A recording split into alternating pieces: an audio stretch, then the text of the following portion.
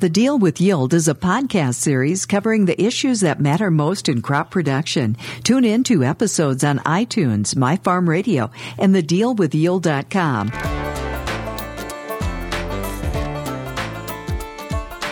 Welcome to The Deal with Yield with our host, Joel Whipperfirth, Winfield United Ag Technology Applications Lead, and Kyle Reiner, Winfield United Master Agronomy Advisor. And joining us today on the phone is Andy Schmidt, Regional Agronomist for Winfield United in Missouri. Continuing our conversation on fall burndown, Andy, what happens when farmers forego weed control applications in the fall? We always have some issues every year that some guys who don't use a fall burndown. What we're recommending those guys to do is to do that fall burn down in that early March, April timeframe in our world, that first spring burn down, to get that stuff killed earlier in the season. Once the mare's tail gets over 5 inches tall, it's very, very difficult to control. So the growers that don't get the fall burn down done, they're increasing their rates of dicamba or growth regulators to control the mare's tail. Another problem with not controlling them in the fall, if we have a dense mat of weeds come springtime, that does attract a lot of cutworm moths come spring time. So usually those are the fields that if you do plant corn in those fields, those would be the first ones you want to scout for cutworms, because they can bring in the moths from the south and land in those fields to cause some issues come next spring as well.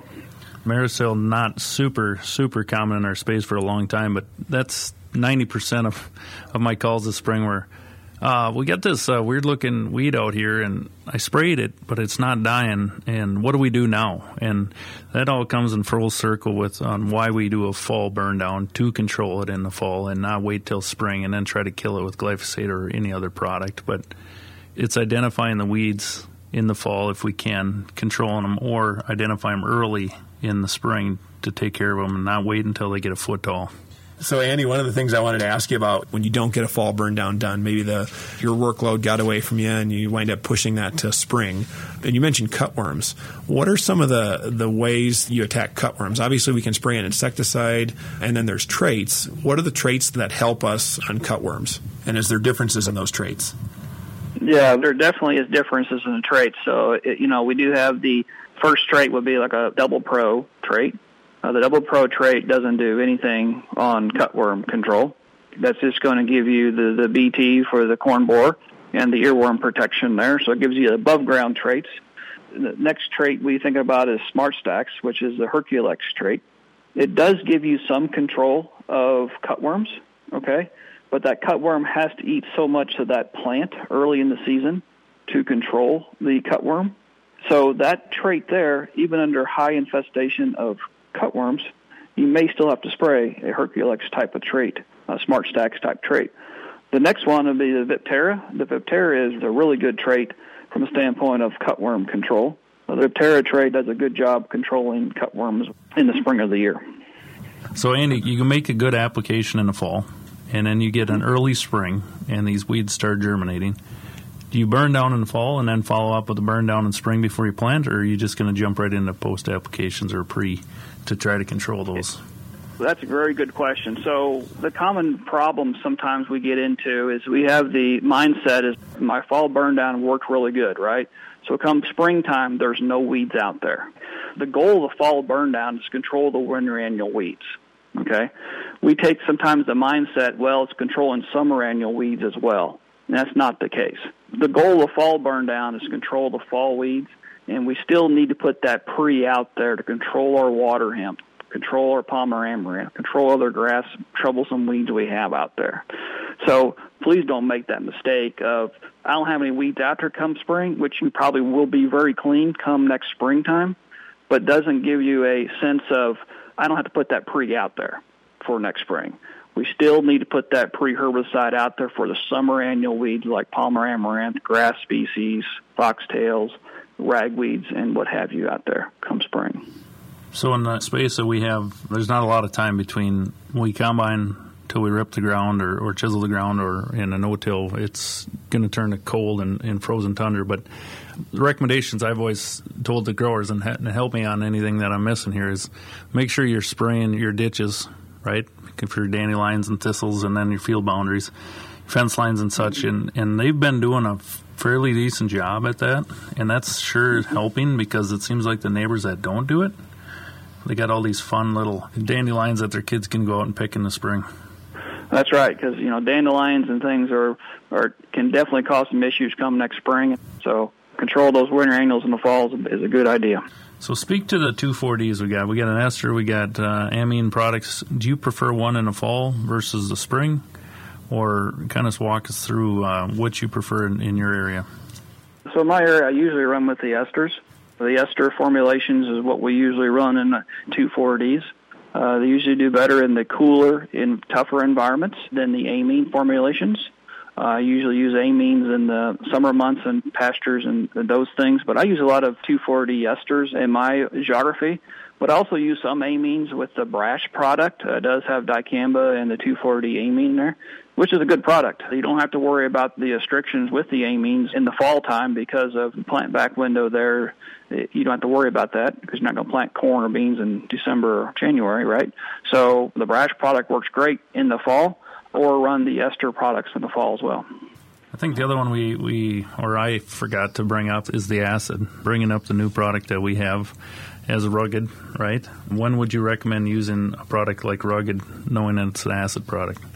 Yeah, so knowing it's an acid product, the Rugged acid product, it doesn't have any volatility characteristics. So if you're concerned about volatility, the Rugged product works great there. You don't have to worry about volatility with that.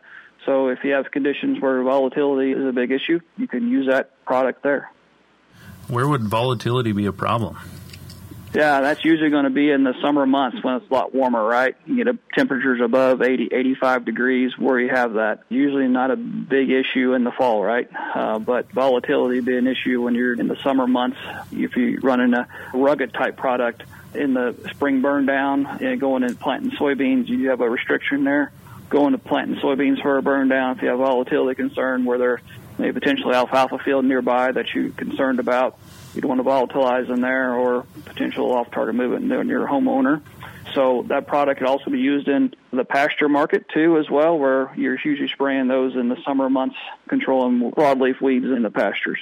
So we're going to target some lawns, right? Because it's not going to be as volatile as sensitive areas. And then ditches would be a good application in the summer, right? Controlling your dandelions and other weeds that are growing along your field boundaries. And we do have a question from one of our listeners. How effective are early fall applications of Burndown herbicides on problem fields containing mare's tail and henbit for the following spring? This is from Steve in Nebraska. Yeah, so that's where we're really trying to target mare's tail and henbit and other winter annual weeds in the fall. So that's a very good time to control mare's tail and these weeds. So target that application this fall. Get that crop off there. A lot of our winter annuals are emerging in the fall. Once those winter annuals start emerging, control that henbit, mare's tail this fall, and you'll have better success because of no henbit or no mare's tail come next spring. Speaking of size of the weeds, we got to handle these weeds when they're small. The size of weeds that you think are getting too big if we don't handle them by that time, let's give the audience a little idea of what's too big. So come springtime, when I get over successes and failures that I've come across is when we get over 6-inch mare's tail type of weeds come springtime, we have a lot of difficulty control with traditional rates of 2,4-Ds or even lower rates of dicamba. So we may have to switch to a couple different products or increase our rates to higher rates of dicamba come springtime when you get over 6-inch weeds.